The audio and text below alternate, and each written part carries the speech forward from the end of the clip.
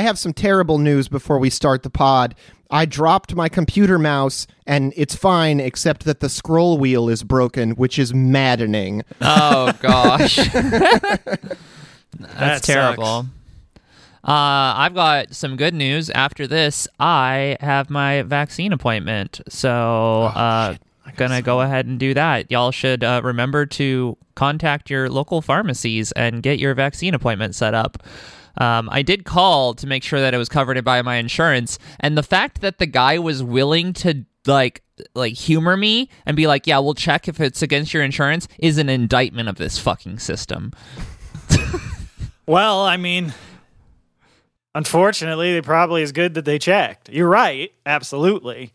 But yeah, like when I went to go get mine, I saw a bunch of people get turned away. So I'm glad that it sounds like yours is going to go a lot more smoothly than that in our incredibly well-functioning best healthcare system in the world that definitely works and isn't a big shit show. America's #1, baby.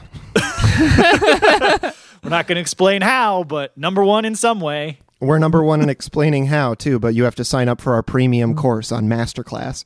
That's right.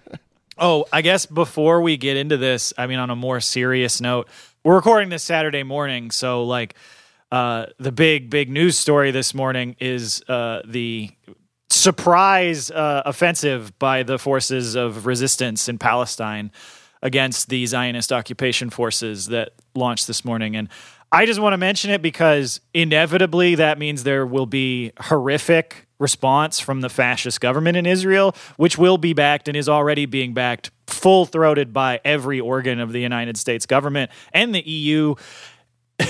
And in a way that may seem ironic and strange to people who haven't been following it closely, even the government of Ukraine, who you would think, if we're, this whole noble occupation thing was the core of the crisis, would be in solidarity with the people who have been occupied for 75 years. Yeah. No, it's on its face is what it is. I mean, we're not really surprised by that. But yeah, solidarity, free Palestine, and, we got to end this apartheid regime. Yeah, and just to make it perfectly clear, armed resistance to occupation is not terrorism. It is decolonization in action. Mm-hmm. That's right. Absolutely. But yeah, let's get going with the show.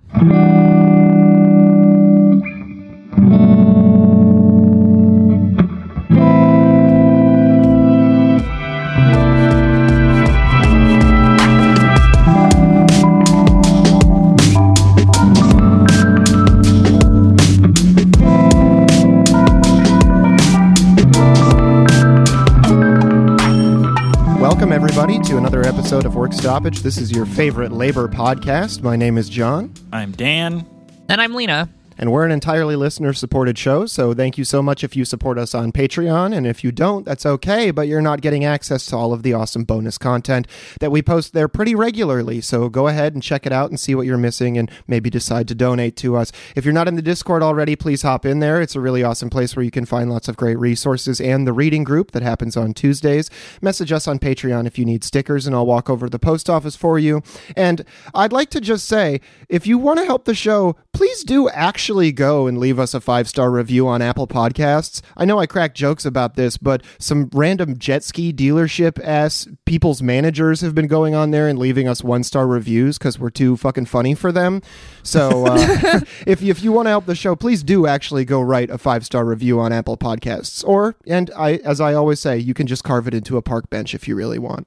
Yeah, we do right. greatly appreciate the support. 100%. Well, we got to start with a little bit as we talk about telling jokes about laughing at Drew Barrymore, who That's right.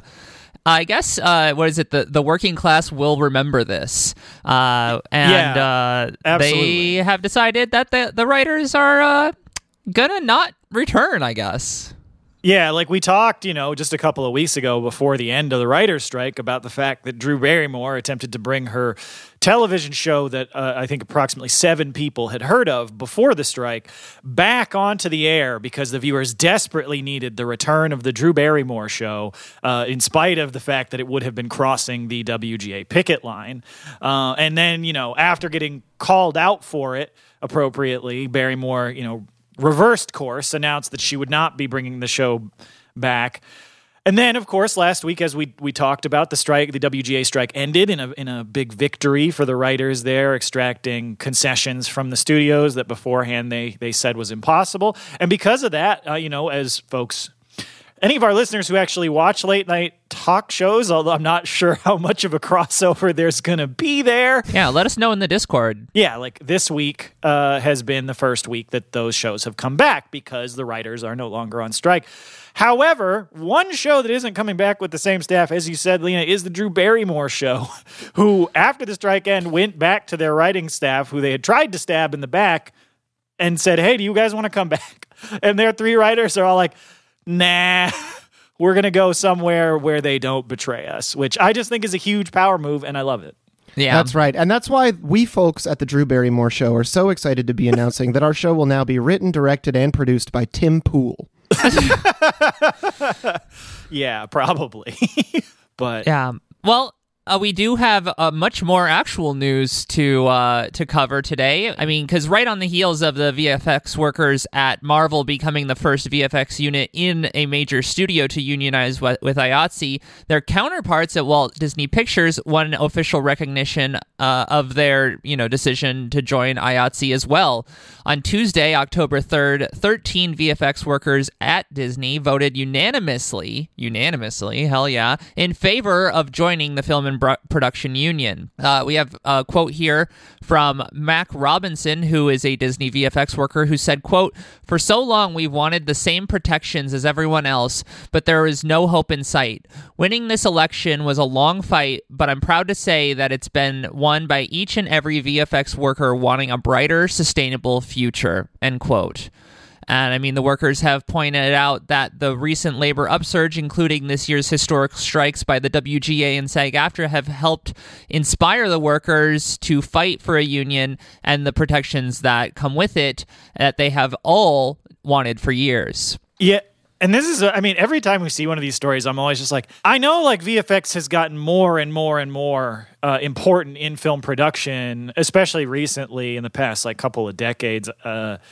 I think it kind of parallels the rise of like streaming services. I think as more and more places are trying to put out more content with more effects shots. Every time I see one of these, I'm like, how were the VFX workers not already in IATSE? Because it's just like every other part of the production. It's wild that the industry managed to hold off an organizing wave for this long.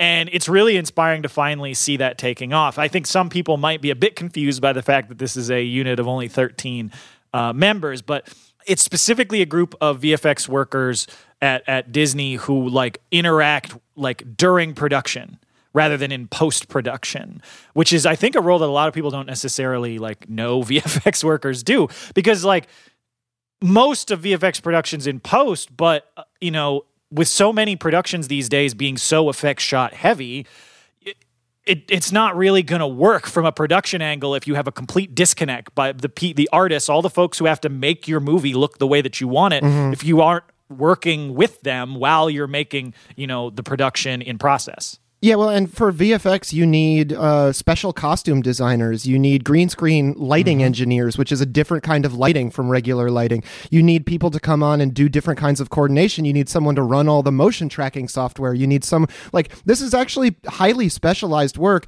And this is one of the things that had me thinking a little more deeply about this, because these aren't just people who sit in front of a computer. These are people who are on set interacting with other unionized employees who are making these movies all day. And so it's got to be really odd. I mean, it just strikes me as really odd that they already weren't represented by IATSE, but I guess that's the same thing we're fighting against now with the AI, right? Every time there's a new, or streaming, there's a new bit of technology and they try to silo it off and say, oh, this can't possibly be covered by our contract language because we're too dumb to figure it out. Well, I think the obvious comparison, and we're going to get to this in our last story, is to EV production. Like, there's absolutely no reason for people making EV cars to not be both in a union and have the exact same, conditions that workers making gas cars. And it's the same thing for these VFX workers. Like when you have all the other production workers, they are doing the same like core function, and they should have all the same protections. And it's really dope to see that IATSE organizers are putting so much effort into making that a reality. Right. Well, and speaking to that, I mean, the organizers at IATSE have said that they hope that this is the start of a wave that will sweep through the VFX industry and bring workers into the union fold, much as the other production workers in lighting, sound, costumes, and other fields have been for years. Workers say that they want to fight to end unpaid overtime, which is ridiculous that that's allowed, but you'd be surprised at things that are allowed in, entertainment productions. They also want to win improved benefits and generally bring conditions in the video effects industry up to the same union standard as other IATSE jobs that have, all been doing their own struggles over decades. And I mean, this is a really great start for that. I mean, for instance, unlike IATSE workers, currently only 12% of VFX workers have consistent healthcare benefits that don't get cut at the end of an individual project. This gig model that has been used for VFX workers often sees the workers themselves forced to put in 14 to 16-hour days. I mean, the crushing conditions have led to massive turnover in the field, which is not surprising at all. I mean, as soon as you get over 12 hours, there's no way that, your burnout meter doesn't just go sky high. Well, and one of the things that's definitely, as we've been following this organizing push by IATSE, that's been an education for me, has been precisely how bad the conditions are for so many VFX workers. Because I kind of just had this idea of you work in visual effects, so you pretty much all do post-production. You're probably part of a third-party studio that's got, 30, 40 artists or something, and they work. The company works contract to contract, but you work for this. You have a steady employment for this one company. Maybe they treat you like shit, but you have a steady job. And that's been an eye-opening thing to learn that no, in fact, for a huge percentage of VFX workers, it's basically a gig job where you don't have benefits that carry over job to job. Your hours change contract to contract, and where you have to constantly be putting in. It's basically it reminds me a lot of crunch in the video game industry, but all the time. Which is horrifying.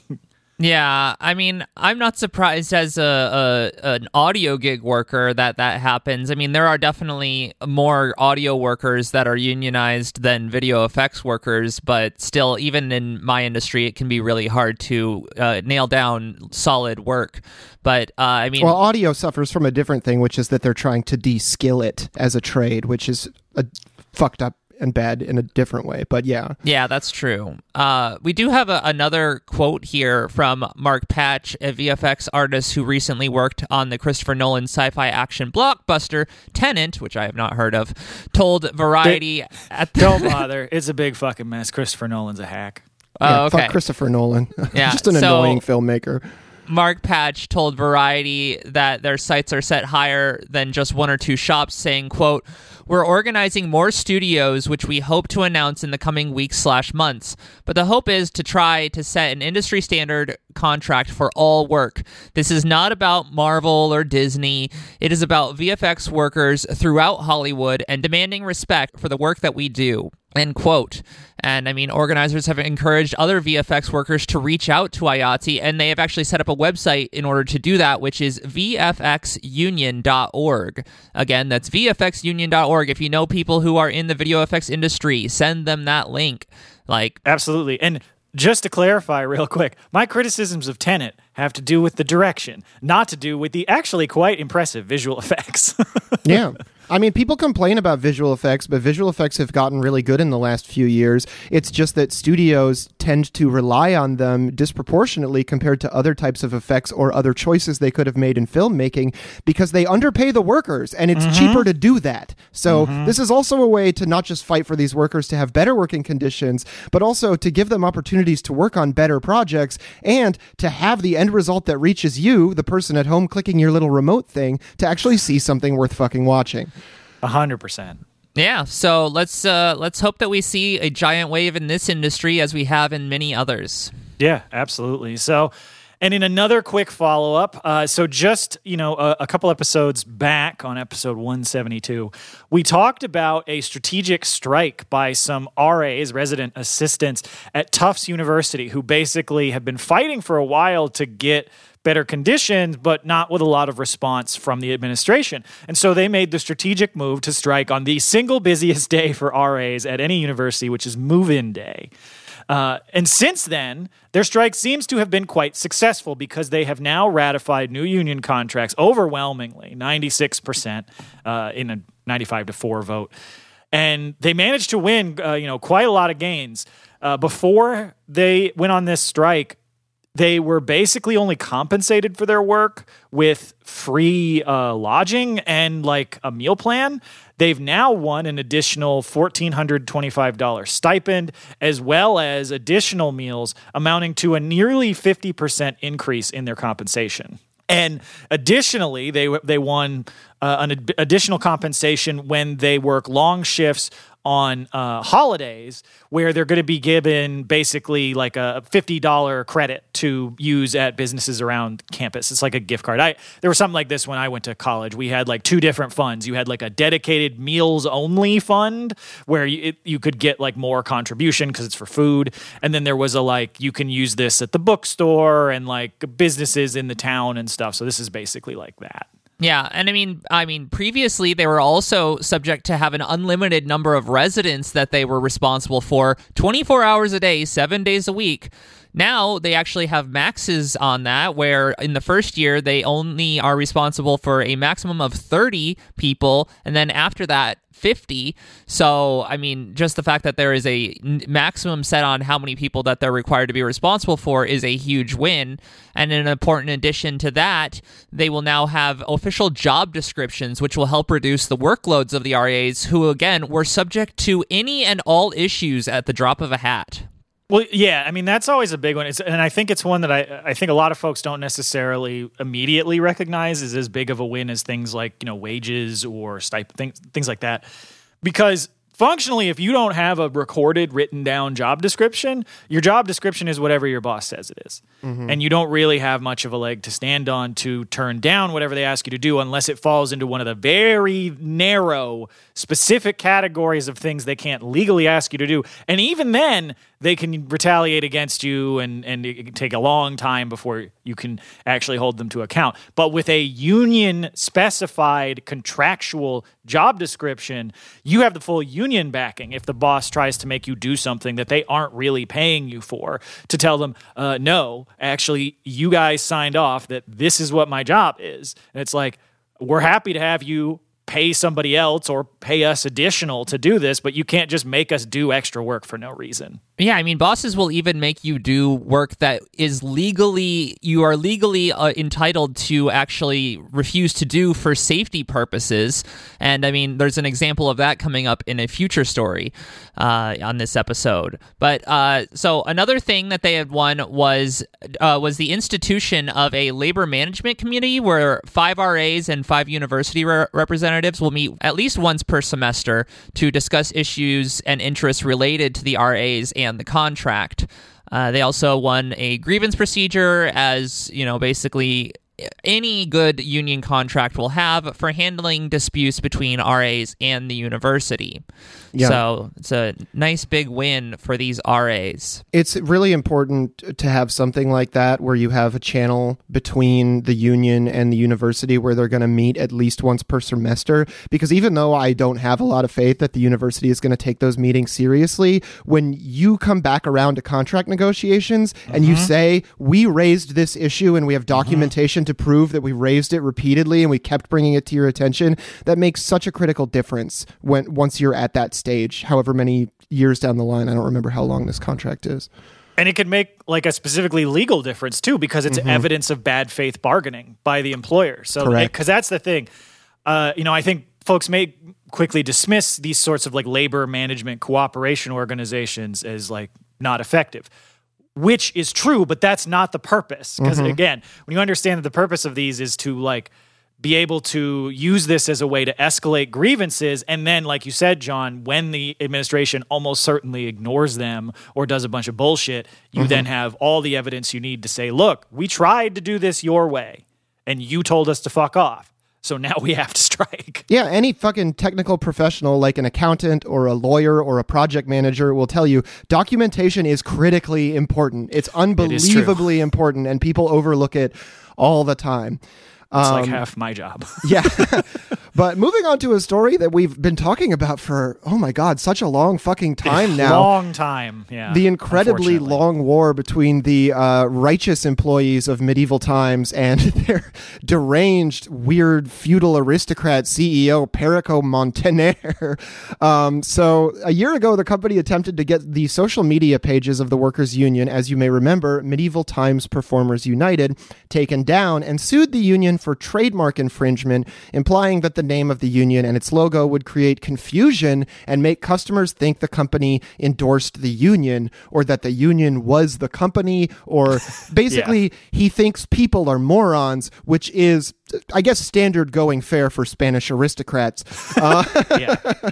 And so these efforts were successful initially in getting the union's TikTok banned, which has resulted in a ULP charge against the company. But on Thursday, September 29th, as reported by Dave Jamieson for the Huffington Post, a federal judge tossed the lawsuit out as ridiculous, as any normal person would. Judge William Martini, cool name, wrote in his decision, quote, "The court concludes that there is no plausible likelihood of confusion."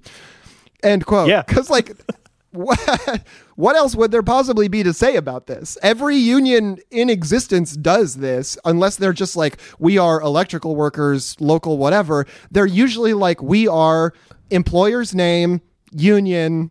That's usually it. Well, and especially since the, tremendous success of Starbucks Workers United, the naming trend of Employer Workers United, or some iteration of that, has become extremely popular.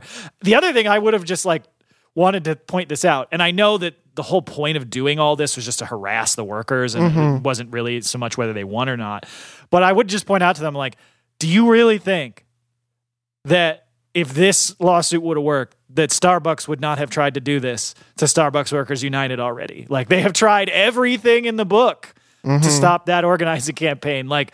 Mr. Montaner, if you could have made this work, they would have done that by now. Yeah. Well, and so the judge also correctly stated that the branding of the union was intended to identify the workers as employees of medieval times, which is exactly what they are, and could not be considered infringement. And I got to give it up for Judge Bill Martini here. He has at least a fifth grader's reading comprehension level. And that's right. That's pretty cool, man. Great for you, Bill. By the standards of the United States judiciary, he's doing great. Yeah, really. Doing incredible. I was giving him an ironic gold star, but now it's sincere.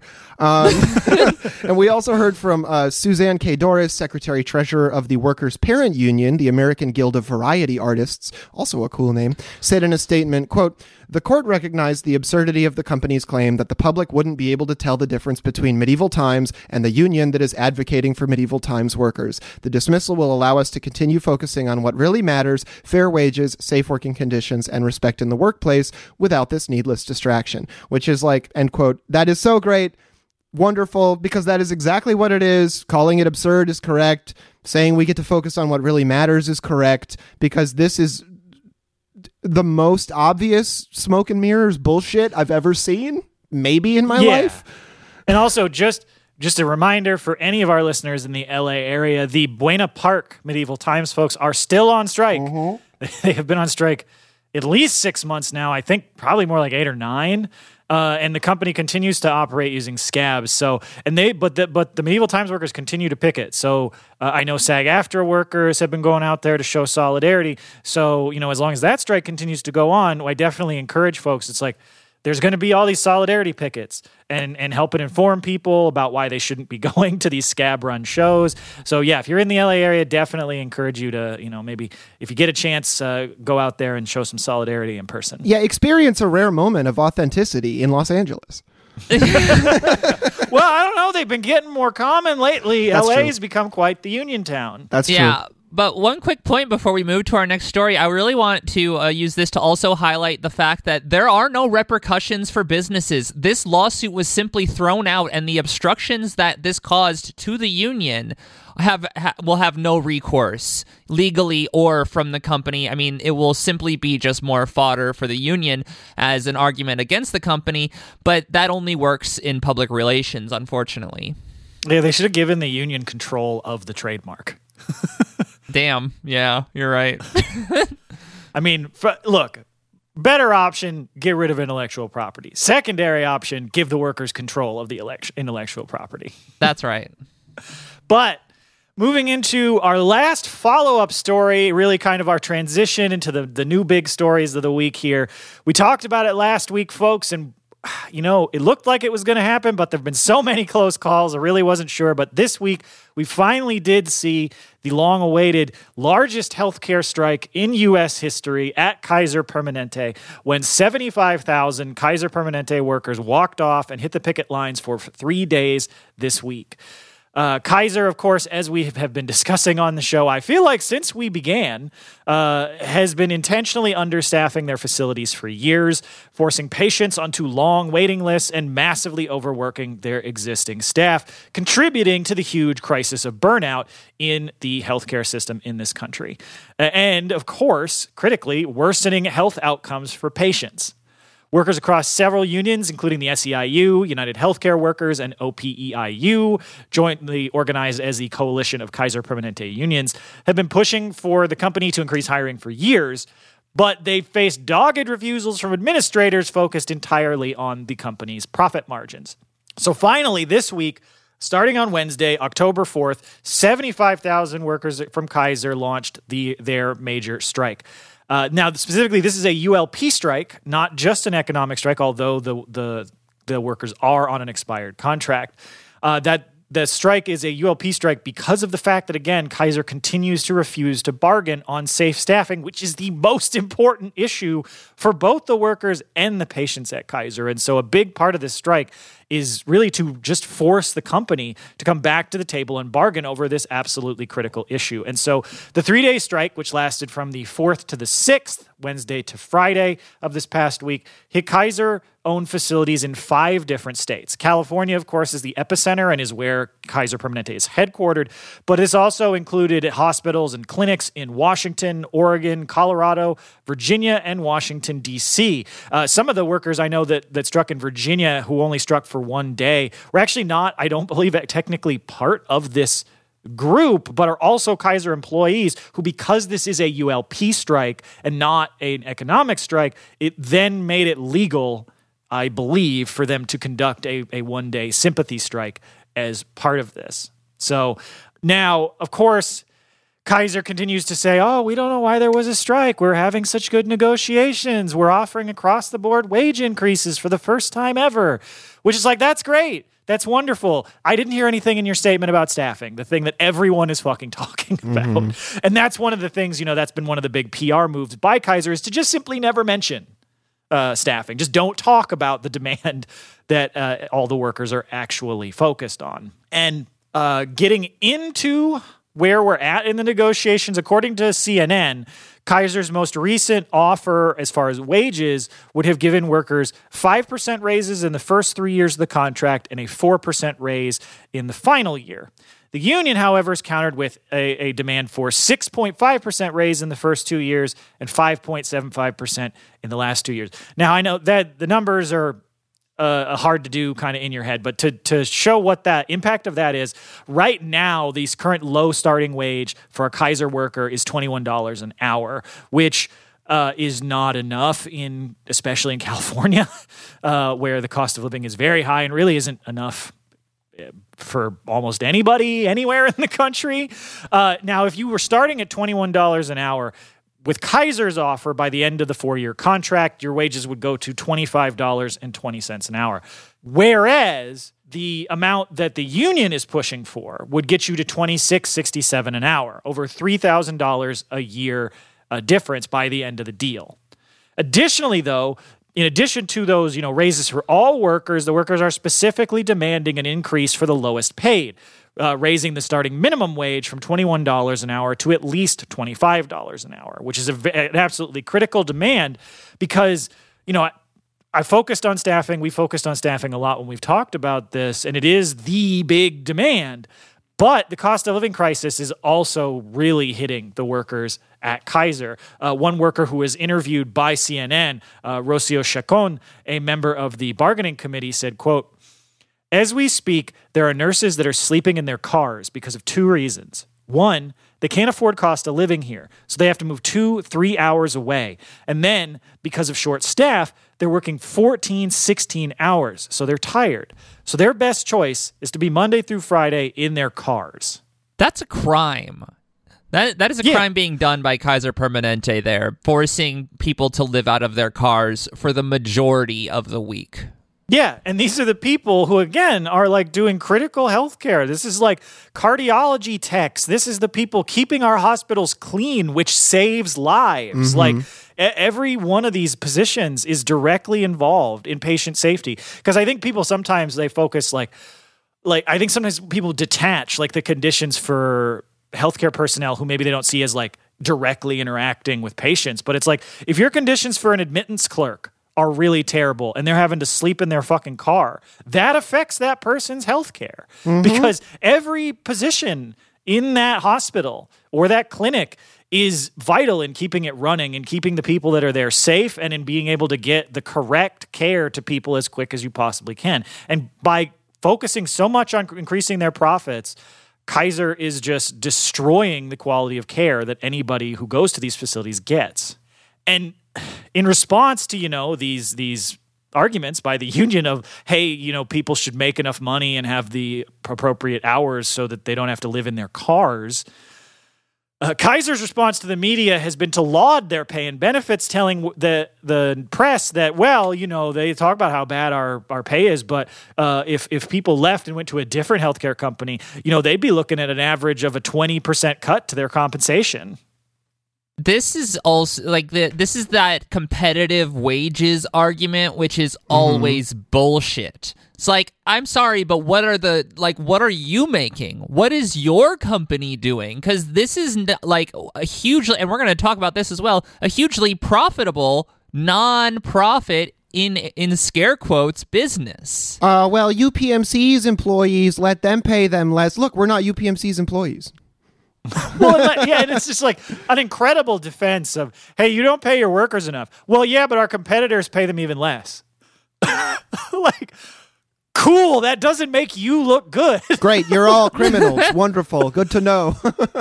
Yeah, it's like, okay, well, we'll go for the worst criminals as well, but that doesn't change the position of what you're doing. Like, yeah, it's absurd. And ultimately, again, what that is an argument for is not that the workers' demands are unreasonable, but that Kaiser Permanente should not exist and that all of these companies should just be part of the national healthcare system. That's right. But on Wednesday, as the strike began, union spokesperson Caroline Lucas said, quote, "Frontline healthcare workers are awaiting a meaningful response from Kaiser executives regarding some of our key priorities, including safe staffing, outsourcing protections for incumbent healthcare workers, and fair wages to reduce turnover," end quote. And the question of turnover is really important because it is one that these healthcare companies, including Kaiser, have used to try and defend themselves, blaming this supposed shortage of healthcare workers because they basically in all their discussions with the press and their press releases, they've pointed out that 5 million healthcare workers have left the industry since the start of the pandemic. And they have then said, look, how are we supposed to hire people? 5 million people left the industry. Why? Why did they leave the industry?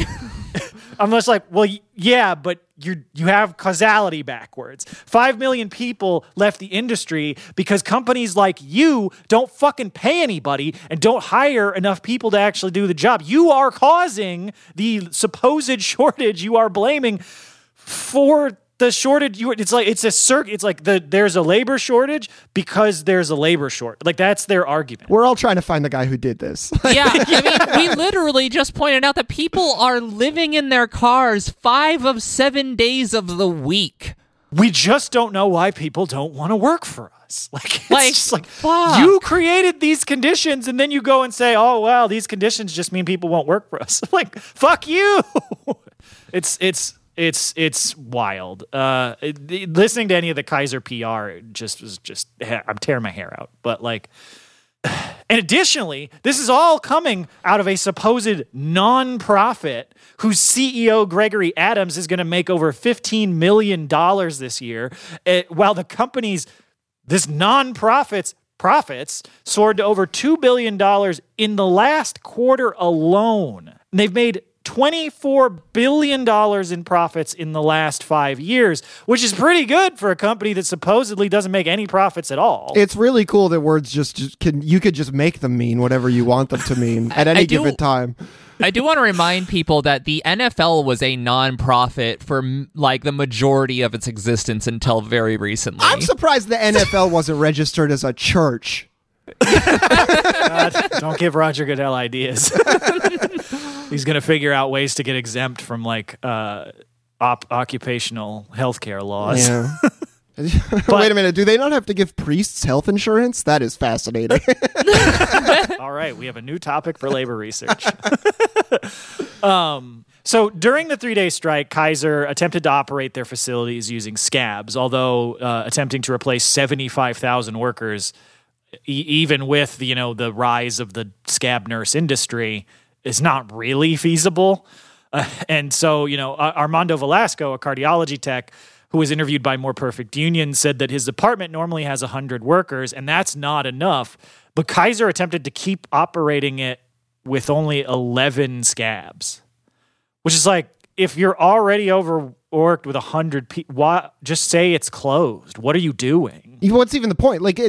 11 people simply cannot get any. It's not a thing where you're only going to get 11% of the work that 100 people were getting done. You are going to get scale that way. None percent of the work. You are going to cause problems and then leave. Exactly. And so, and this is, as with every healthcare strike ever, you always have the attempts to put blame onto the workers for this and say, oh, they don't care about their patients. But in every article I read, even from very mainstream sources like the AP and CNN, you had a few people say they're like, well, it's frustrating that some of my appointments got moved. But in general, I didn't see anybody who was like, we don't know why the workers are striking. This is hurting us. In fact, it was much more common for the people that AP and CNN and other outlets spoke to be like, yeah, no, we support them. Well, we want better care, and what they're fighting for, we agree with. It speaks to a rising consciousness about what unions are and do, and how workers are treated. But I think it also speaks to a rising consciousness about people are just recognizing that problems are systems now. Mm-hmm. It used to be that you go to the restaurant and you get bad service, and you're mad at the person who gave you the bad service, and that's your whole experience with the company. But now, we've all been put through so many customer service, telephone loops, and answered bizarre emails, and been called in the middle of our workday to answer questions about things that patently don't make any fucking sense, that I think everybody's just kind of at the point now where they're like, who's running this shit? Who's in charge? Yeah. And so, again, the other thing putting the lie to this is that the workers intentionally planned the strike to be 3 days to make their point, but to minimize the impact on the operations to be able to serve their patients better. But they have said repeatedly, they're like, look, we set this up as a 3-day strike because we needed to make our point that we cannot continue operating these systems with so few people. But they've also said that they're like, look, if Kaiser continues to refuse to bargain around staffing in good faith, we are going to have to launch larger strikes. So, we'll see how things are going. The bargaining is set to resume next week. But if Kaiser continues to fuck around like this, we could absolutely see a longer or even potentially an indefinite strike starting as early as November. So we'll definitely keep our eyes on this struggle. Yeah. Well, I mean, it's incredibly important, in solidarity to all these workers. And I mean, we're also going to be doing another, well, not exactly a follow-up, but something that we've talked about recently. And I actually was literally just having a conversation with my grandfather the other night, and I'm like, oh yeah, this Gavin Newsom guy fucking sucks. And he's like, well, you got to give him a little bit. I was like, no, I don't. I don't have to hand it to him, I believe is the line there. But Look, what do you hand to the man who already has everything? Yeah, but this motherfucker has continued his anti-worker veto streak this past week, showing his ambitions for a national office by staking out the position even further to the right of the mainstream California Democrats, because a couple weeks ago he had, vetoed the bill to require safe human observation for robotic semi-trucks rather than allowing them to barrel through residential homes without anyone to stop them. This week he added another to his record, vetoing a bill that would have made striking workers eligible for unemployment insurance. This is a particularly cruel move, coming as it does right after the victorious end of the 5-month WGA strike, and in the midst of a 3-month-long SAG-AFTRA strike, which has seen tens of thousands of workers on the picket line in California. Newsom justified this attack on workers by claiming that California's unemployment insurance system is underfunded and increased payouts could result in higher taxes on employers. Motherfucker, I don't care. Oh, and also good. Gavin, you are a California Democrat. Who funds the unemployment system? Who fucking decides how much money goes in there? You have had unilateral control of the state for decades, for most people in California's lifetime, and you have done nothing. Mm-hmm. And it's funny because every time you point that out, they'll be like, well, I don't remember the number, but there's that proposition that was passed a while ago that makes it so it's impossible for them to raise property taxes. Right. But it's like, well, okay, that's bad and you should figure out a way to repeal that. But like, also, you can raise other taxes. You can raise taxes on employers. You can do all sorts of different things to raise revenue. Like you said, John, you're in charge of the government. No. But again, the point here is not that there's nothing that they can do or even that he believes that. It's the fact that he doesn't want to raise taxes on employers because that's where he gets his money from. Mm-hmm. Well, and also, this is one of those things that it's not exclusive to Democrats. All bourgeois politicians want you to think that the only two taxes are property and income, and that's it. And maybe sales. They throw in sales once in a while. Occasionally, they'll throw in sin taxes. Oh, yeah. That's fun. But that's usually because they're doing weird moralizing. But also, this veto strikes me as like an escalation, because the AI trucks thing, that's just kind of like ambiently evil and wrong, right? Like that is going to cause harm and danger, but it doesn't seem like mean-spirited. It just seems like callous and horrible. Whereas this seems like he said specifically, fuck you. Fuck you, California workers. Fuck you, unions. That's what he said. We're talking about all of these other ways to raise taxes, but unemployment insurance is literally a tax that is paid by employers. Mm-hmm. They could just raise that. Yeah, the rare tax that's actually used for something good in this country, too. Because so much of the rest of them is just used to buy fucking weapons. Yeah, it's just Raytheon invoices. Yeah. So, anyways, fuck Gavin Newsom, who's clearly doing this, eyeing potential national office in the future. So never, ever be fooled that this motherfucker gives one shit about any workers. This fucking winery owner-ass dickhead. I can't wait for the 2028 Democratic primaries where I get to listen to Newsom and Fetterman argue over who supports Israel better. Oh, my God. Anyways. Yeah. That's to say. But yeah, in more news on the bourgeois state, causing problems for workers.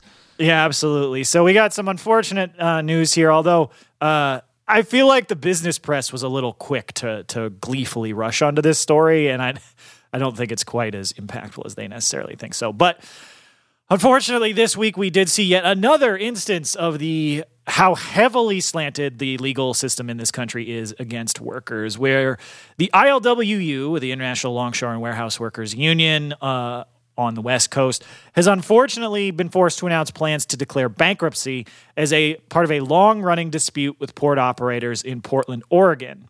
Now, to be clear, this does not mean the ILWU is shutting down, going away, stopping organizing, or even stopping striking or anything like that, as much as some of these headlines might want you to think that. This move is not going to break down the union's ability to organize on the docks, but it will unfortunately sap its ability to build much of a strike fund for a while, it really, again, highlights how anti-worker U.S. labor law is. And this all stems out of a old case from 2012 that has been working its way through the legal system for over a decade, when the company operating the port of Portland, Oregon, began giving union work to non-union contractors. In response, the ILWU launched a slowdown strike against the company, intentionally slowing down the pace of loading and unloading of cargo to protest the outsourcing of union work. The company sued the ILWU, alleging that the slowdown was illegal, and dogged the union in court for 7 fucking years until a federal jury handed down a absurd verdict awarding the company $93.6 million in damages. This ridiculous sum was eventually later reduced on appeal, but still stayed at a exorbitant $19 million. And so, unfortunately, though, even that was not enough to satisfy International Container Terminal Services, Inc., ICTSI, the company operating the port, which refused to accept the appeals court's verdict and appealed again to the next level of court. In response, the ILWU has declared that they simply can't afford to keep pouring and tons of money into a legal defense in a system that is so heavily weighted against them. And so they intend to declare bankruptcy, turn over most of the union's $9.5 million in cash on hand to ICTSI to settle the lawsuit amount, and then begin rebuilding from a clean slate.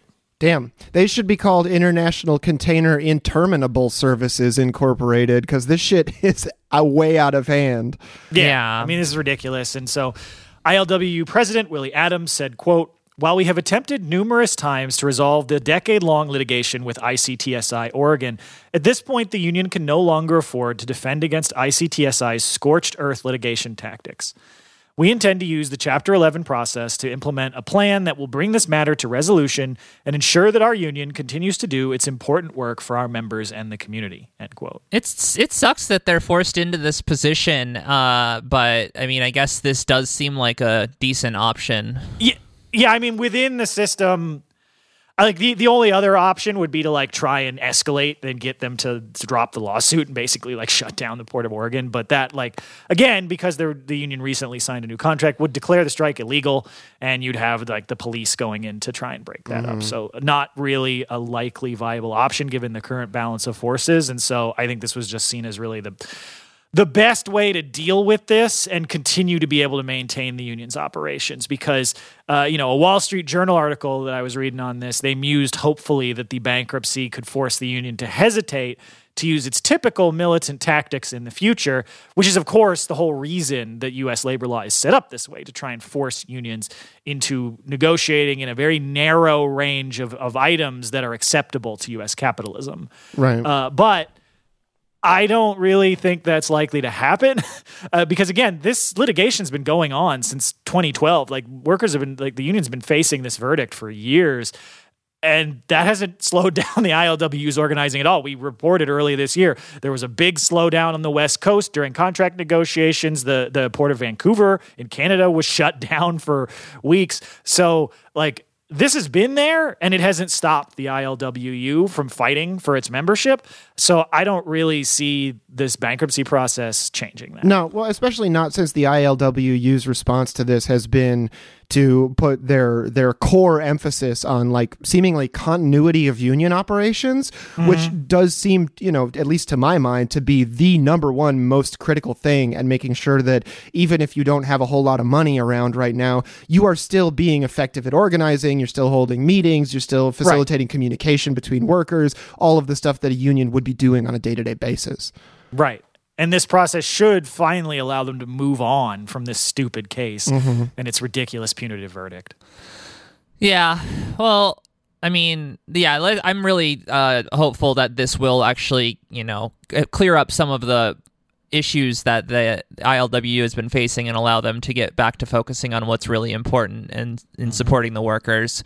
But let's move to Starbucks Workers United, because since their customer action days, we've seen more filings for elections around the country, but today we're actually talking about where Starbucks' anti-union campaign sits kind of within the legal system as we continue kind of our legal system analysis in this episode.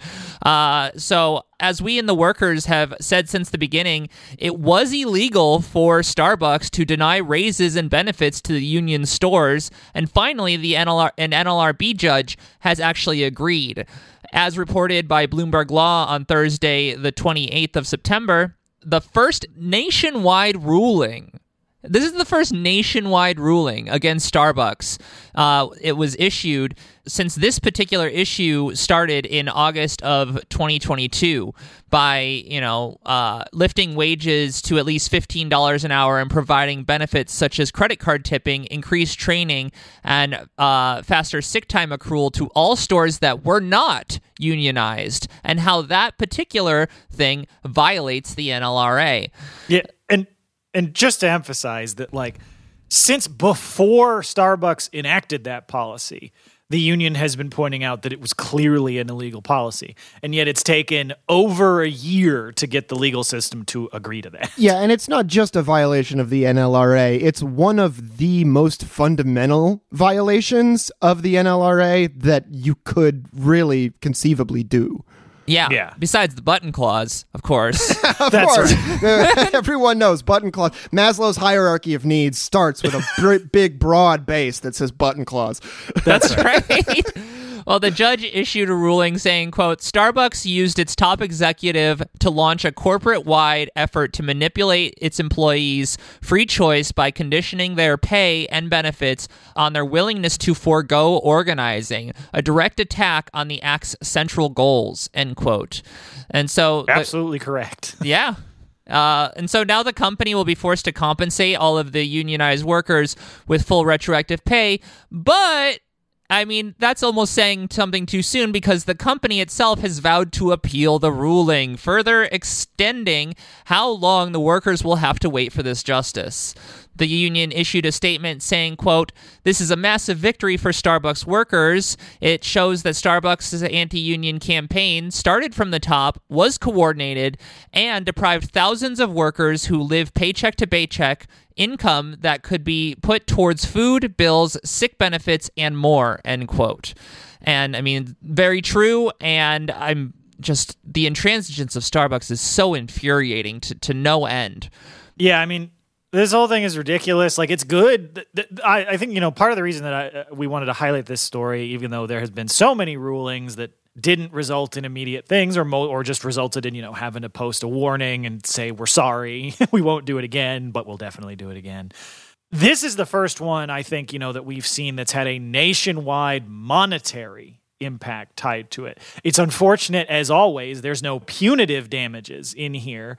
So there's no actual deterrence because even if Starbucks loses every single appeal, all they're going to have to do is pay the wages they were legally required to pay in the first place. But, we'll see how long the appeal drags out. But if they are forced to do that, this does at least serve as a huge and obvious precedent that I would argue could then be used to support CEMEX bargaining orders in the future for any other employer who tries to do something like this and to use that as a preventative measure. Yeah, that's a really good point. Yeah, and also kind of what you were saying about the other repercussions. Despite this ruling that these, directions to break labor law came from the top, the judge refused to mandate managers go through the NLR training to actually understand the NLRA or to renew the period in which decertifications cannot be filed. But despite that, there was a couple other little inclusions in this. I guess I should say there was one other inclusion, is that the CEO, Laxman Narasimhan, will actually have to read a notice to employees of their rights and also post notices in every store. We'll again have to see how that comes down because I don't know I know that Starbucks has been required to do that in a couple stores, but I don't even know if that has happened because of all of the many appeals. Do you know if that has actually happened? It's definitely happened at some because I've seen pictures of the Starbucks workers have posted of the notices when they've had to post them, but I'm sure there's a ton of them that are still in appeal. But yeah, Obviously, a huge part of this has been Starbucks workers trying to force the company back to the table in order to get their first contract. And while unfortunately we haven't reached that point here, that's also been a big fight for a lot of the workers involved in the academic organizing wave that we've covered so much on the show. And thankfully, we have some good news on that front this week.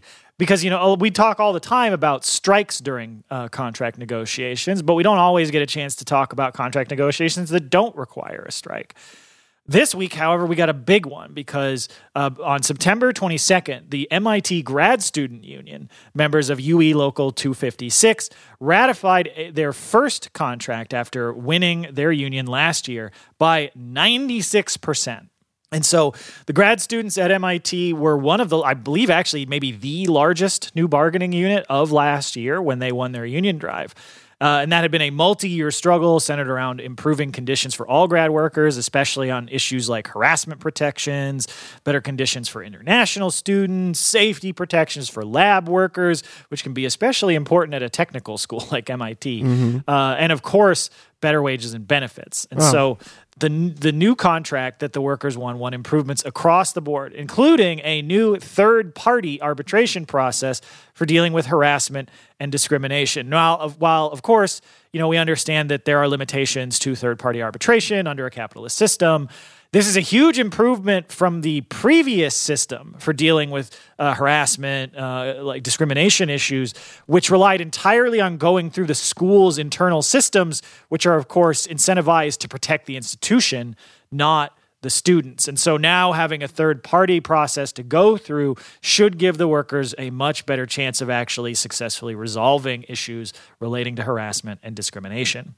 Workers also won an agency shop, which is a big win, which is basically kind of like the closest you can get to a closed shop legally in the U.S., since it's, of course, banned to actually force the workers to join a union. But in an agency shop, you can actually have the system where, okay, we can't force a closed shop, which would be ideal, but anybody who's getting all the benefits from all the hard organizing work that the workers are doing, but chooses not to join the union, still has to pay into the organizing funds so that they're not just, taking all the benefit from all the hard work that the workers have done from organizing without actually contributing to it. Which is a pretty smart workaround. And I got to say, between hearing that and the things that they're actually winning, I'm starting to think grad students at MIT might be pretty bright folks.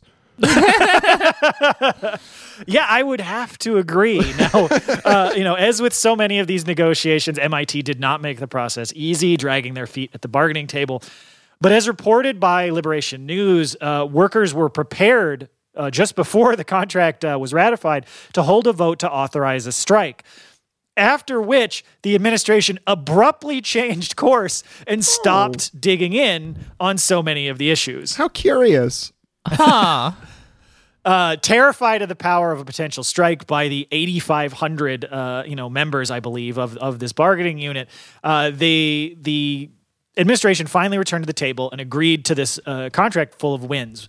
In addition to, winning those really important things around harassment and discrimination in the agency shop, workers also want improved pay with a stipend increase of 5.4%.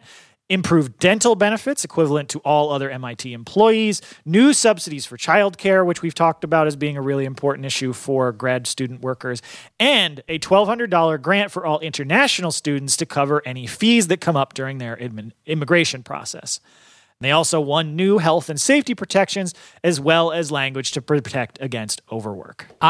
These are all really great wins, but just going back to that authorization vote real quick. I mean, we have seen and John commented about this last time, all these 90+% authorizations to strike. I think MIT just didn't want to see a 90% plus. They're like, if that comes down, it's going to make us look bad. And, maybe we are caving to a little bit of the collective pressure of the workers' movement that is on its upsurge right now. Yeah, I mean, I think this is a huge win, obviously not just for the workers at MIT, but for the broader academic organizing wave, because by proving that not only can academic workers win a union and force the school to recognize it, but they can force them to negotiate at the bargaining table and to sign a good union contract, which, as we talk so often, is one of the biggest challenges facing any, new workers organization.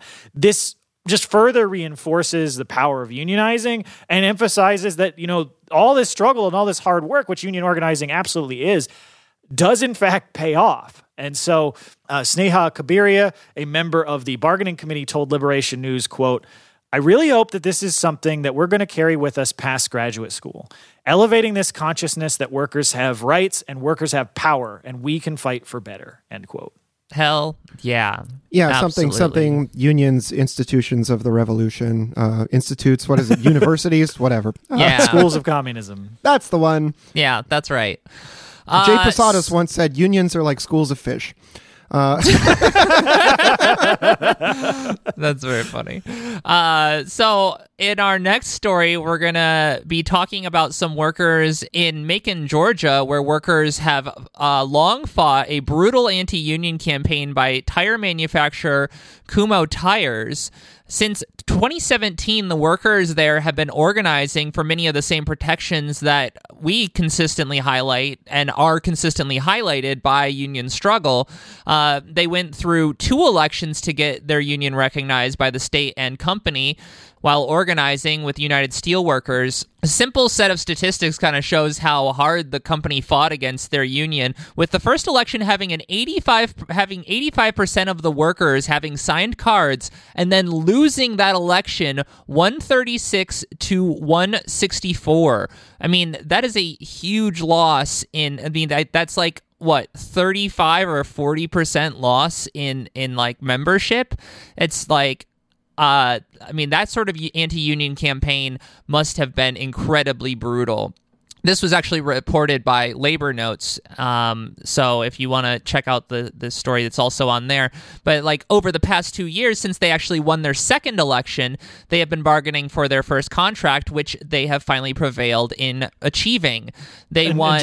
Yeah. Not to interrupt, but like just to contextualize that for people, that first election, they saw like the union busting by Kumho Tires resulted in a drop of support of 40%, because that vote they went from 85% signing cards to 45% voting in favor of the union. That is a huge drop. Yeah, like really, really oppressive campaign by the company. But I mean, moving to what they have won, they won paid lunch breaks, which effectively reduces the number of hours worked without loss in pay.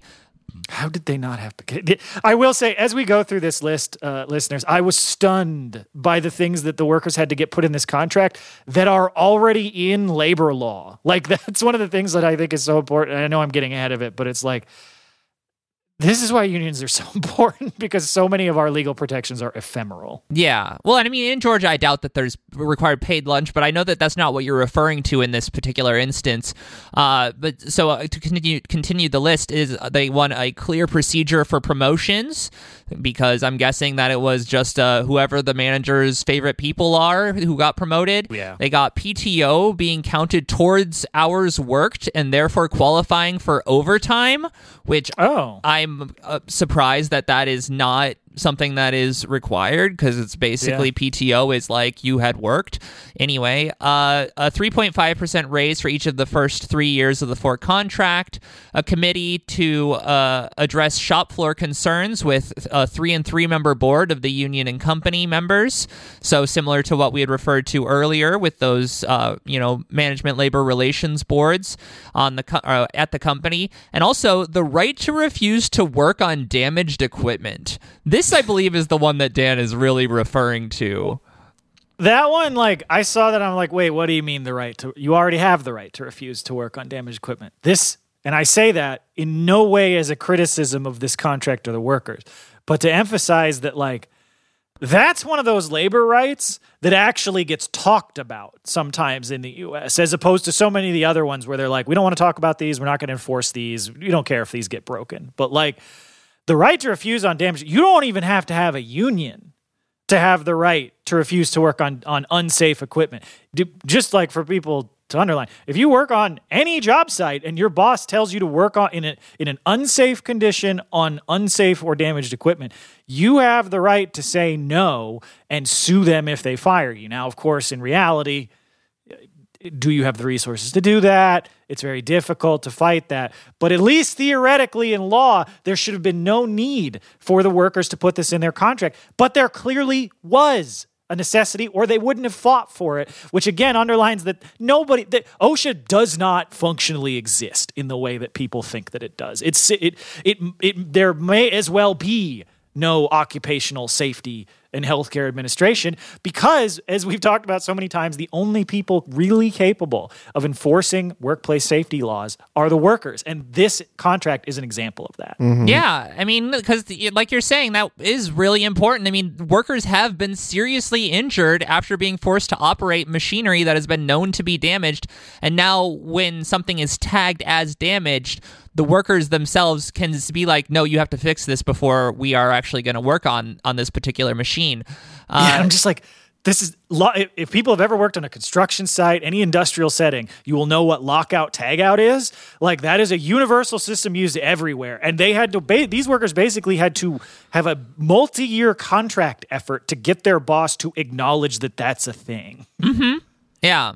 And, I mean, the workers themselves are excited for the Joint Improvement Committee as well, with one worker saying they believed upper management didn't even hear about the concerns because supervisors wouldn't bring the issues to them for fear of it reflecting bad on those supervisors, and also because during negotiations, upper management seemed to have little to no idea what the dangers even were present on the job. Again, I want to quote John here. What is your job? Yeah.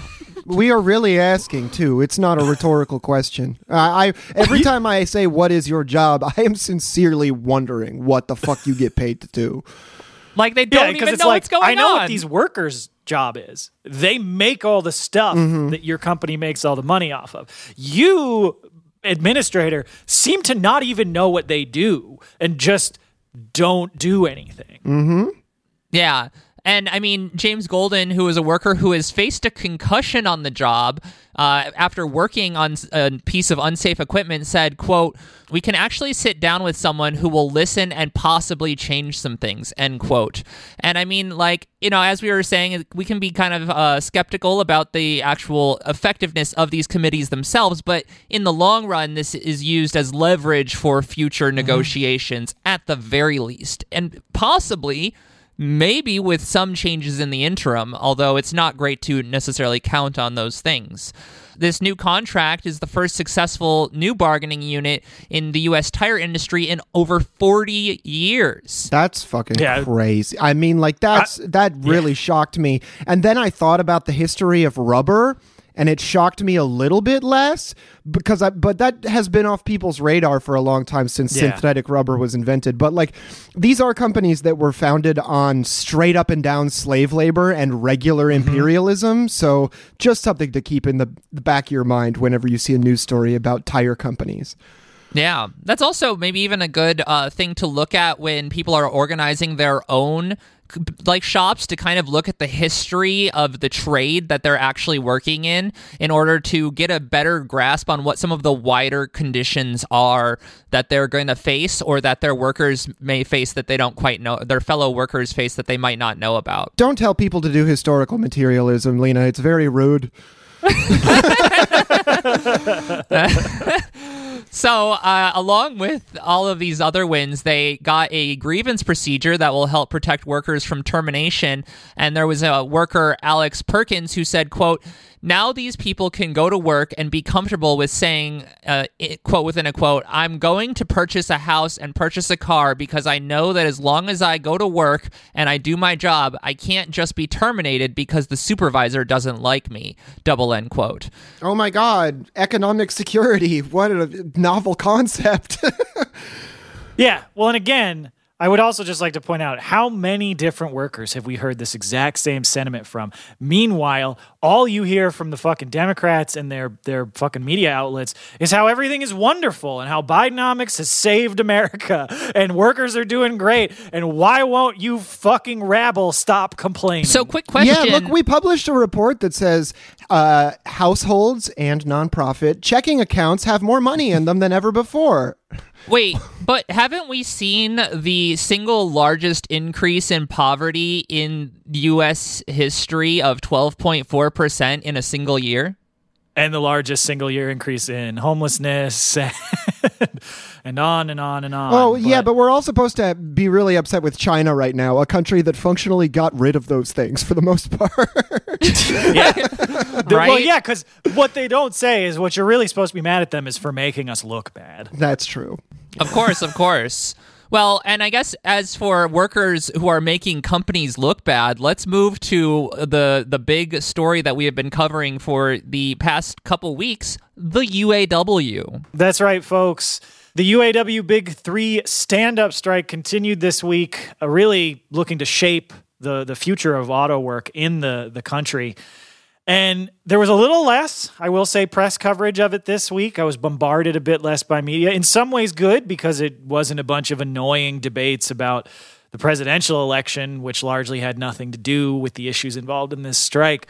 But it has, unfortunately, I think also meant there's been a little less public viewpoint on like now getting into the third week of the strike, but there's still been a ton of stuff happening, and so we'll try and cover this before we get into the really big announcement that happened during Friday's live stream. So, as the strike has continued and negotiations have continued, Stellantis this week joined GM in deploying scabs to their mainly to their parts distribution centers, which have been on strike now for the past couple of weeks, asking their salaried employees to volunteer to work scab shifts at multiple parts distribution centers in Michigan.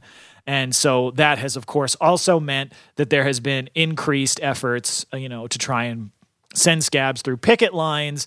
And folks have pointed out, like we talked about last week, the more the companies try and do this and try and go after the picket lines, we have seen more and more violence directed against workers by scabs. And so by continuing to ramp this up, Stellantis is only potentially prompting more of that. But in addition to those dangers on the picket lines this week, a lot of workers started to make clear in some of the more labor-friendly press outlets just how difficult and dangerous their jobs can be, and how different that is from the way that auto worker jobs are presented by the Big Three. In an interview with Status Quo News, this is now the second time I've cited their reporting in this segment. They've been doing a really great job. A UAW worker at Ford in Chicago told of being forced to continue working at her station on the line when a sewage pipe burst, forcing them to work in, quote, ankle-deep poop water. Yeah. End quote. All because the company thought, well, we could shut down the line and get cleaners in here, but that would slow down production. I mean, there are health and safety violations, and there are bad working conditions, and then there's ankle deep poop water, which is literally like a cartoon working it's Mr. Burns / Mr. Krabs ass working conditions, and we're all supposed to like both sides these kinds of stories. Yeah. And during all this, when workers were like, I don't think this is safe, like this is clearly hazardous to our health, the workers were told that if they left before the end of their shift, that they would be fired. So, which is a violation of labor law, as we literally just pointed out in the previous story. And something that has recently been in the news as causing the deaths of many different workers, most notably those who were killed in a fucking tornado. Exactly. Yeah. And again, you have this is all coming at the same time. Big Three's talking about how much they view their workers as just part of a big family. Because that's what you do with family, is you tell them that, if they don't continue to work on this one SUV that might be delayed by a few hours if you bother to stop to clean up this factory, that you'll take away their livelihood. Yeah. That's how I normally treat my family. They don't tell you that their conception of a family is from 1800s petty landowners who just have 25 kids so that if a few of them die, you don't have to care. Right. Yeah, exactly. So, and I bring all this up, like, not just to emphasize how difficult, auto work is, which it is, but also because it ties into one of the union's most, I guess people would call most radical demands, but I also think is one of their most important demands, which is the fight for a 32-hour work week. Because that demand has been, talked about in the mainstream press as, they're not serious. They're not actually fighting for that. They just put that on the list. Or it's been mocked by people as ridiculous, as like, oh, you want to just destroy the U.S. economy or something. Well, and my objection to one of those criticisms, I think is kind of interesting because it's like, oh, they just put it on the list. Oh, it's just there so they can seem more radical. Motherfucker, then that is doing what it's supposed to. You're talking about it. It is now the demand against which all other demands are measured, which is a fabulous situation to be in compared to where they were before. Exactly, 100%. But the thing is, like, in addition to the tactical and strategic element to that demand and how important it is for the broader labor movement, it also has a direct and immediate need behind it, because there was a really good piece written by Sarah Lazar this week in The Nation and Workday magazine that documents exactly how difficult auto work is on the body, and how, because of the 40-hour work week, or much more often the 50-hour or 60-hour or 70-hour or even longer work week, that just compounds the injuries that auto workers accumulate, because so many of these injuries are repetitive motion injuries. So when you lengthen the work week, you have more repetitive motion. You are like exponentially making worse the problem, because not only are you adding more and more and more work, you're taking away the recovery time of those people's bodies. Well, and like any fucking weird gym bro will tell you, like, lifting doesn't build weights, rest builds weights, or builds muscle, whatever. And it's just like, it's the same fucking thing. Like, these companies are demonstrating that they literally don't care if you fucking die, because it's more convenient for them if you come in and work 80 hours a week for a few years and then die, and then they get another person to come in and do the same thing. Yeah, absolutely. Right. And these repetitive motion injuries that auto workers experience from rapidly manipulating parts and tools, hundreds, thousands, or sometimes, depending on the operation, like if you're, installing lug nuts or something, maybe tens of thousands of times a day. And that just accumulates on the body over time. Auto workers interviewed by Lazar reported devastating pain from repetitive strain to their backs, shoulders, knees, wrists, elbows, necks, essentially any part of your body, which you may have to awkwardly stress over and over and over again when doing things like installing brake pads, assembling transmissions, installing window panes of glass into doors, things like that. The innumerable repetitive motion jobs that are required to build a modern car. And just as an example, one worker, Daniel Carpenter, who was interviewed by Lazar for the piece, described neck pain so severe that he eventually had to have a titanium plate installed in his neck. Now, that would be rough if, Carpenter was close to retirement, if he was, 60, 65. Daniel Carpenter is 40 years old and has already suffered from so much repetitive motion injury at being an auto worker. He had to have a titanium plate put in his neck. Yeah, this is another crime by these companies. Like, this is why the 32-hour work week is not like this is not an abstract demand. This is not, I have a platform that sounds nice and I want to fight for it. This has a direct impact on the livelihoods and literally the length of the life of the workers involved in this work. This is a imminent demand that I frankly think is more than reasonable, considering the toll that this work takes on auto workers' bodies. Yeah. Well, and a point of clarification I might need too, is this just saying that there's a hard cap at 32 hours, or that once you're past 32, it's overtime? I've seen discussions of both. Okay. So, because that also does make a big difference, because like the employers will just pay the overtime and still work you to the fucking bone. But this is a huge step towards disincentivizing that, and also setting the standard so that other industries that are also very strenuous, like, longshore work or whatever, might be able to reach their, or nursing, might be able to reach their 32-hour mark as well. Well, yeah, and I mean, with the overtime version of this demand, while it, still could potentially allow the companies to work people 40, 50, depending on how it's set up, more hours a week, by forcing them to pay overtime for it, what you're also allowing the workers to do is retire sooner and put less of the strain on their body and accumulate less of the strain that way. So there's benefits to the workers, like, either way that you handle it. Sure. And so really, I think it's important to focus on that, because, there's been a lot of attention paid to that demand. And I think it's really vital that we be able to explain that this isn't just some pie in the sky thing. Like, this matters, and it has direct impacts on people's lives. And if the UAW can win that opens the door for millions and millions of other workers to demand the same thing. Like when people organized for the 40-hour work week, when people organized for the 50-hour work week, I'm studying 19th century labor organizing right now.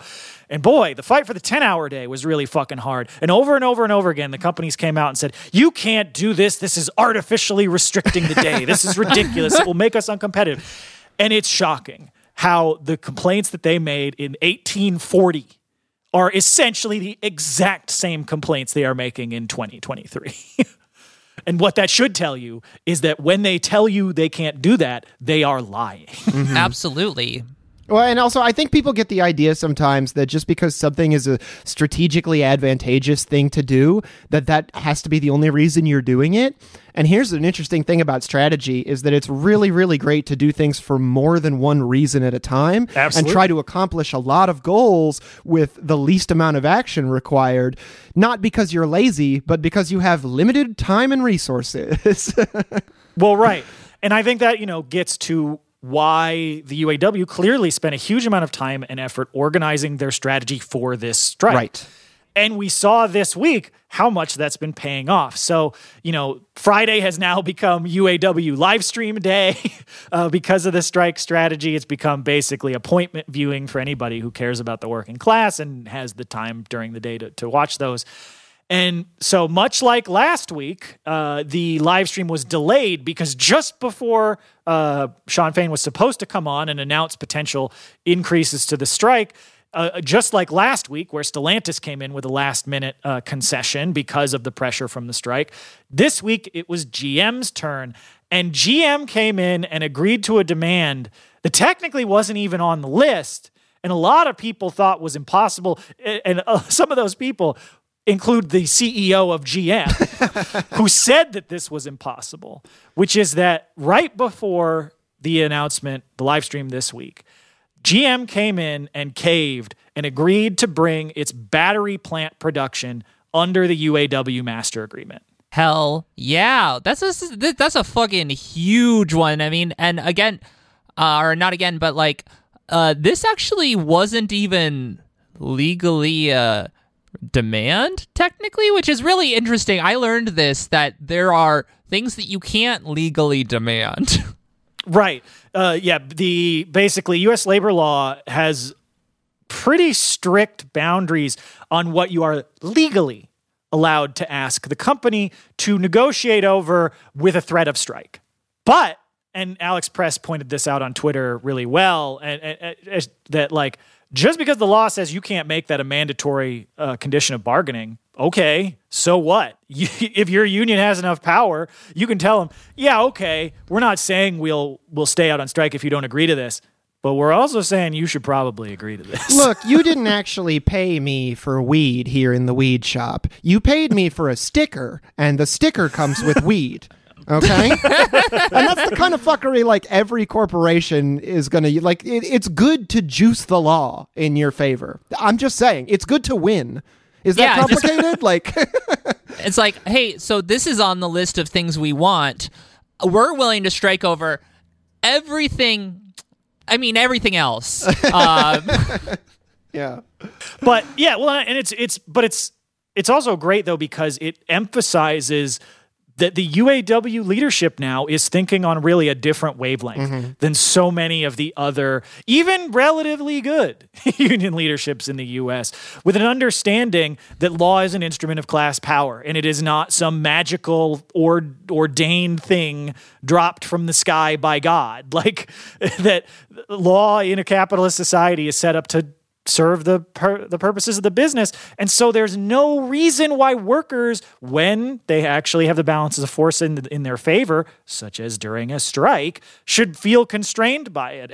And Alex Press actually pointed out that she had written about, the UAW convention in a piece earlier this year and highlighted something that Shawn Fain said during his closing address, where he said, quote, "This week, I've heard some talk about what we can't do, about what the law says, or about this or that subject of bargaining. And the law has its place.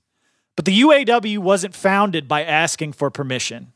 The founders of this union didn't wait for the law. They didn't worry about the law. They wanted their dignity and they wanted their fair share, and they did what the hell they had to do to get it, end quote.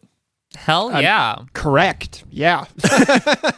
Well, and the thing is, we hear that kind of rhetoric not as often as we should, but we hear it from time to time, but we don't always necessarily see it put into practice. And this strike, this week, we have now seen exactly what Shawn Fain was talking about 6 months ago put into practice, and only possible because of the power of the rank and file that put him into office. It's only because the union has been able to get so militant precisely because of the power of the actual individual members that any of this was possible. And we'll talk about the other parts of bargaining in just a sec, but I really think it's vital that we emphasize how big of a win this is, because it's something they said they couldn't win. It's something the law said you couldn't demand. And over and over and over again, there has been this talking point that has been tried to be deployed by the right wing, that auto workers don't support EVs. They hate electric vehicles. They hate the green transition. And that's why they hate Biden and they're going to vote for Trump. And I don't give a shit about any of the presidential politics of that shit. But we know that stuff was a lie to begin with. And GM just admitted it, because GM has been saying this whole time, oh, battery plant cars, they take less labor. We can't pay battery plant workers the same as, gas-powered cars, because then our cars will be uncompetitive. We'll have to raise prices. No one will buy our cars. It'll make the industry impossible. Guess what? All that was a fucking lie. Well, and GM just admitted they were lying the entire time by agreeing to this demand. Yeah, and also, it's obvious that they were lying the entire time, because when you say some shit like they take less labor, that's why wages are hourly. Literally. Right. What are you talking about? Yeah, and also the other thing, again, there's been this idea that, we can't do a just transition. We have to make EV jobs cheaper or nobody will buy the cars. Lie, again, every time. And it also, I think critically, one of the things I really want to hammer on this is that I have heard so many fucking Democratic politicians in the last 10 or 15 years talk about how we need a just transition. We need to help workers move out of, polluting industries and into clean industries over and over and over again. Great rhetoric. I agree with that. I haven't seen them do a goddamn thing to put that into practice. And the UAW just accomplished more towards a just transition in a 3-week strike than the Democratic Party has accomplished in 20 fucking years. Well, because the Democratic Party's idea of making sure that workers were able to transition into clean energy jobs was to give Elon Musk a bunch of fucking government subsidies for over a decade. And it's just like, oh, great. So he can what? So he can destroy the entire industry and gut it and replace it with a bunch of tech brain morons and people who are paid just barely enough to survive to make vehicles that intentionally kill the user. Really fucking wonderful plan, everybody. And the other thing, too, everybody talking about, this strike's going to make the big three uncompetitive, blah, blah, blah, blah, blah. Like, that's also been one of Musk's arguments to try and keep workers from unionizing at Tesla. And guess what? Battery workers at GM are now like, hey, we can get the same $30, $40 an hour, depending on top rate, that the workers at the gas plants are getting. So, all that stuff Elon's telling you, that's full of shit. Maybe, that UAW master agreement might be something that Tesla workers might want to look at. Yeah, I was about to say, and stuff like this. The clock isn't only ticking on the big three, but it's ticking on Tesla as well. Well, and just also, I just had a series of a montage of brain flashes of Elon Musk having his Howard Schultz news cycle, and it almost broke me before I snapped back to reality. So that'll be interesting. Yeah, I saw Gabriel Winant, I think on Twitter was talking about, he's like, we may be approaching the most clear choice ever in a confrontation of Shawn Fain versus Elon Musk. I cannot wait. I cannot fucking wait. I'm just like, you thought the percentage of Americans who supported the strike at the big three was high. Boy, just wait till you see that.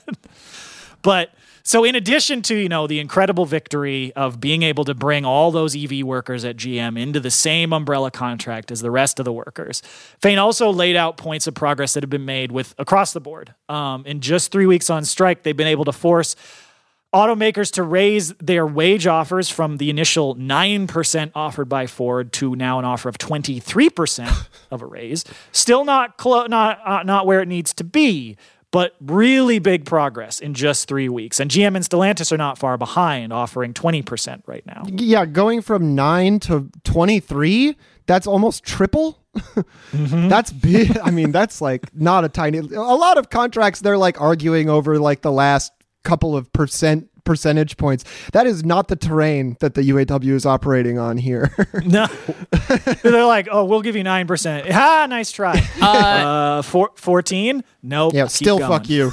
I believe that we said 40. I'm pretty sure that it still says 40 on this piece of paper. Do I need to show it to you again? Yeah, yesterday's price is today's price. That's right. So additionally, there's been big progress made on fixing the absolutely abominable situation at all three companies for temp workers. All three companies have increased their starting wage offers for temps to at least $20 an hour, higher at, I believe, at least one or two of them. And all of them have agreed to a transition plan for temp workers to top-rate full-time work at a pace of 3 years for Ford and 4 years for GM and Stellantis. Fain did say during the conference they intend to try and push to make that better. But those are both commitments, even if that doesn't improve, to transition workers who are currently temps, some of whom have worked as temps for the highest length I think I saw in any of the articles was 6 years. This would open up a position to have during the life of one contract for any temp worker who is there to make it in that lifetime up to the full rate, which that's a huge gain. I feel like I even saw more than that, like longer than 6 years from one or two workers, but I might be misremembering. Either way, it's still like good that we're getting these things down, and who knows, they might come down even further. Yeah, no, absolutely. And so adding to the list of things that the company said would never happen, could definitely not come back, they're never going to agree to this, you're going to have to come up with something else. COLA, which all three companies were like, nope, that's a pre-2008 relic. We had to get rid of it. We can't bring it back. Well, Ford and Stellantis have already agreed to bring back COLA fully, and GM is likely not too far behind. So continuing to make huge gains every week. And the union has also forced all three companies to drop their initial demands for reduced profit sharing, where the companies are like, all right, fine, we'll give you a raise, but you have to take less profit sharing. And they're like, that doesn't make any fucking sense. That's a concession. We're not doing that. And all three companies have been forced to back off. And Ford was actually been forced to increase profit sharing in their negotiations. Hell yeah. Union also won pay increases for tool allowances for skilled trades workers at Ford and Stellantis, and is currently working on a similar agreement with GM. And so, again, I'm laying all these out. There still isn't even an official tentative agreement. These are just the wins that the UAW's won so far. And that's the power of the strategy that they're using, right? Because every week the big three have to like scramble up until the last minute and be like, what offering do we submit to Fain? And then they hand it to him and he's like, oh, this is actually not bad. Maybe we don't strike any of your plants this week. See you again next Friday. Like, right? Exactly. No, I know. That's what I loved about this, because, it was almost a little bit anticlimactic when we got to the end of the live stream this week and there were no new strikes. But considering all the major progress, it ties directly into the strategy, where the whole idea is like the level of pain that the companies feel during the strike is directly proportional to their willingness to negotiate on the union's demands. And so when the companies dig their heels in, more plants get struck. Yep, and stop when, hitting like, yourself. This week, stop hitting yourself. That basically is what but it goes along to the truth that we talk about before every strike, which was really emphasized in the Teamster struggle at UPS and here at the Big Three, which is that the companies caused the strike. The workers are the ones trying to bring it to its swiftest possible end. They're just trying to get the companies where they need to be. Yeah. So yeah, absolutely. And so this week, when the companies made quite a bit of progress towards what the workers need, they get a reprieve. And so all the places that have been on strike remain on strike. And Fain was also made it very clear multiple times through his live stream of like, yeah, we're not adding any new plants this week, but we're also not just going to sit around. They can't just rest on the good agreements they made this week. If there's no significant major progress again next week, new plants are walking out. So the pressure is continuing to stay on while continuing to operate, at exactly the strategy they said they'd be working at the very beginning of the strike. Hell yeah.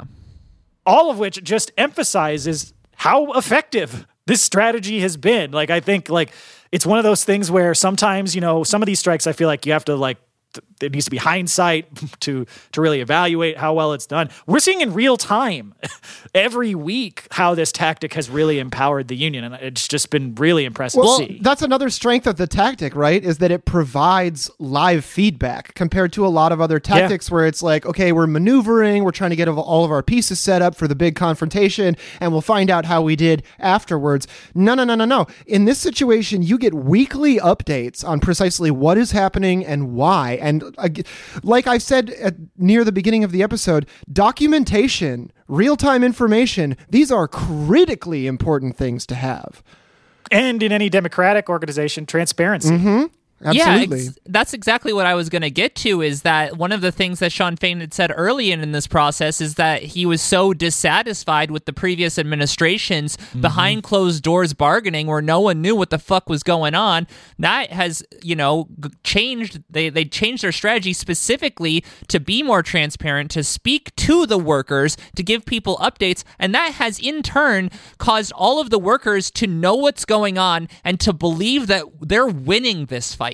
And to fight harder because they know they're winning. Yeah, it's not just that they changed that strategy, it's that they've basically entirely eliminated any kind of secrecy or opaqueness in the union at all. Like, I can't think of a single thing that they've done that they didn't say they were going to do to God and everyone beforehand, and then proceeded to do exactly what they said they were going to do. Well, and there have been some, unfair, in my opinion, critiques of like, oh, well, they're not telling the workers where they're going to strike next. It's like, I'm sorry, but you don't just like hand out the whole plan of like where you're going to strike next. I was listening to, what was it? Rich Boyer? Yeah, Rich Boyer who commented on that, who was like, we are being incredibly transparent with all of these things. And if like it slips where we're going to strike next, the company's just going to be prepared. So we're keeping that under our hats. But beyond that, everything else is right out here in front. Right. Well, and I mean, to that point, there was a quote that I saw from, so there was a tweet that I saw this week that I really thought like summed up how democratic this is and why that has made it so much more powerful. And this was from a reporter, McKenna Schuler, who is a staff reporter for the Orlando Weekly, who was speaking with UAW workers in Orlando right after the announcement about the negotiations and how they differ from previous years. And one of the workers, this was a worker at Stellantis, who's worked for Stellantis, previously Chrysler, for 26 years, who described the difference saying, quote, "Our past leadership I don't believe they believed in us as much as he does," end quote. Yeah. I mean, that says so much right there in that, like, if the workers know that the administration believes in them enough to have this level of transparency and engagement from the workers, I mean, that translates directly into, like, rank and file action, which is the thing that gets wins. And I mean, it's even that energy, we're even seeing it outside the big three. Like we saw, the big win in academic workers last week where the grad students at UMaine joined the UAW. And this week we saw a win in auto manufacturing where 300 workers in Detroit at the Grupo Antolin, a company that makes doors and overhead systems for Ram trucks and has been non-union for years, have filed to join the UAW for the first time this week. I mean, the plant opened 5 years ago, has been non-union since, but clearly the militancy of this strike has made a bunch of those workers be like, you know what? Yeah, we want. I think we do need a union, and this seems like the right fucking one. Yeah, we want in on this shit. Hell yeah, man, that rocks so much. This strike continues to be inspiring, and I think obviously we've already seen is going to shape the future of auto work for the near future, but I think there's a lot of stuff coming out of this that's going to help reshape the labor movement as we see it going forward. Yeah, including the militancy of a good president, which leads us right into our first meme in the meme review, which I saw this and fucking died. It was so good. So Shawn Fain has created a Twitter account recently, and this is just a tweet from him where is like, I guess, a photo of the Bachelor or the Bachelorette, I guess. Sure, yeah. Because that's a bunch of guys standing there. And there's 3 of them, and they're labeled GM, Ford, and Stellantis. And there's 2 roses on this pedestal, and it says, tune in to UAW's Facebook page at 2 p.m. on Friday, October 6th, to see who gets the rose. Because, like, I just love this, like, really, really blatant, like, we are pitting you against each other. Yeah.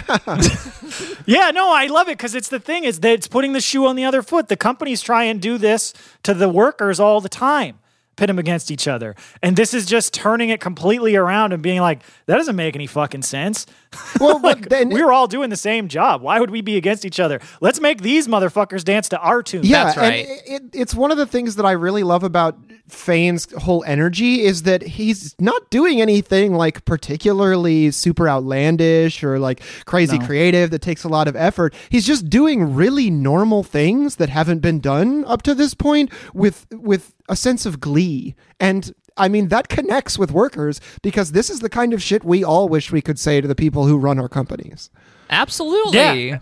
Also, UAW, sell the UAW Eat the Rich shirt. It will contribute greatly to the strike fund. Yes. Trust me. Yeah, absolutely. Absolutely.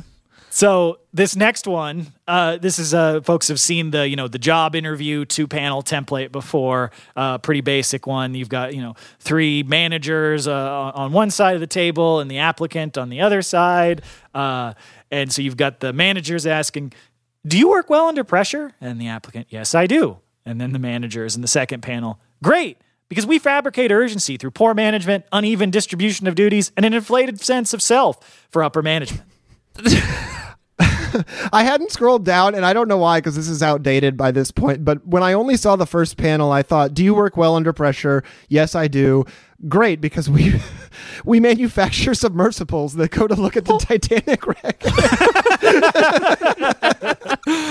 Oh, man. I'm sure there must have been some of those, but great format for a couple months ago. But Yeah. I mean, to this particular one, I mean, it's just so true. I mean, anybody who's worked for any company has known that, there's understaffing, and so there's false urgency. Working under pressure is because the company puts false pressure on you, the worker. Yeah, well, I was just at one of my stops recently, and the employees in the break room were complaining about their floor manager, who's a real asshat, and they were like, "Oh yeah, he likes to act like he works so fucking hard, and then he's always golfing. He always comes in and he checks people on their uniforms, but then he wears his weird outlandish fucking golf outfits. I guess he's obsessed with golf." And they just went on, and I'm like, "Yeah, he's a manager.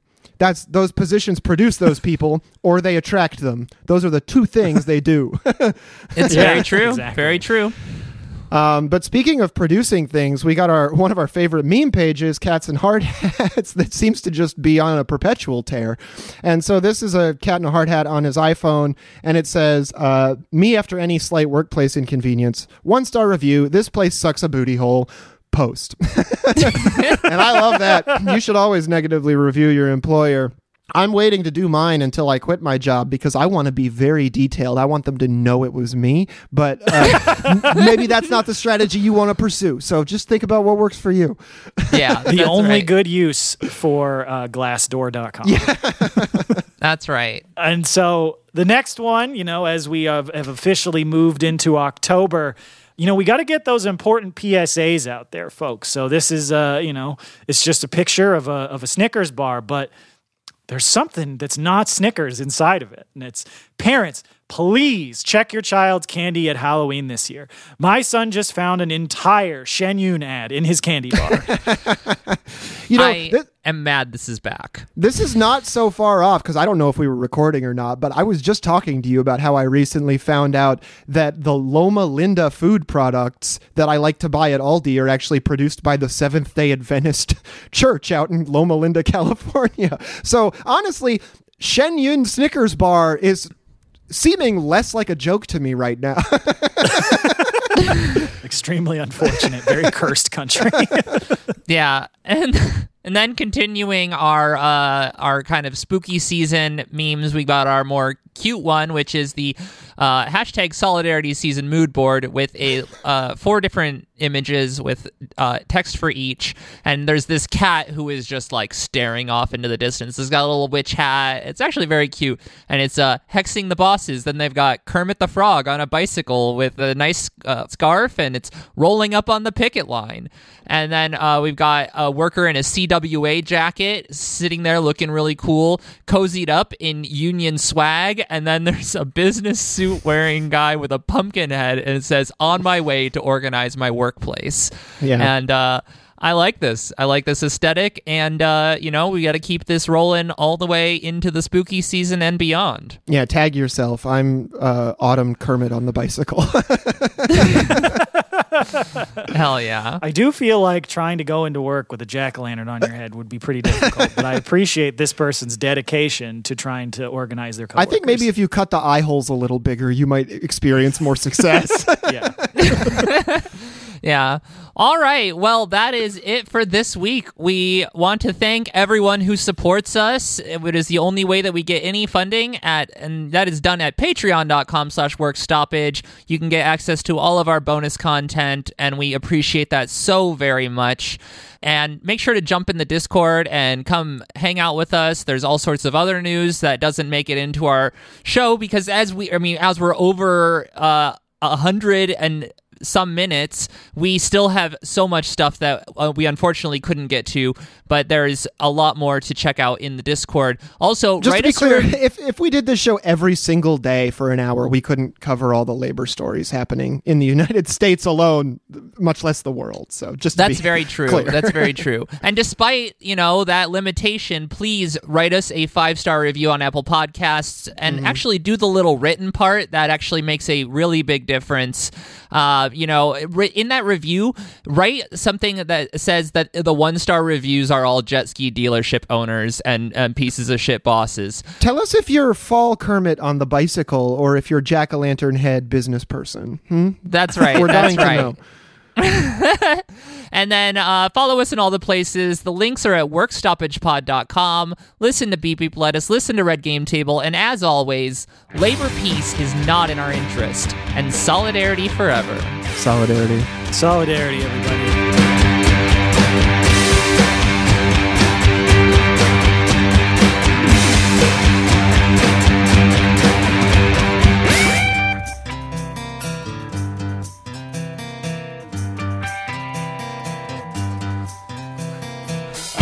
I won't pick up the phone, cause they won't leave me alone. They said that I'm working late, I'm already working till 8. They said, could you stay till 9? I said, but that's overtime, I'm fucking losing my mind. Hate my job, I wanna quit. They all treat me like I'm shit. Pray to God for a pay slip. Never going again, I think I'd rather be dead. Could you just take this fucking rock and bash me right in the head? I'm feeling 10 out of 10 with this hole in my head. Now I'm so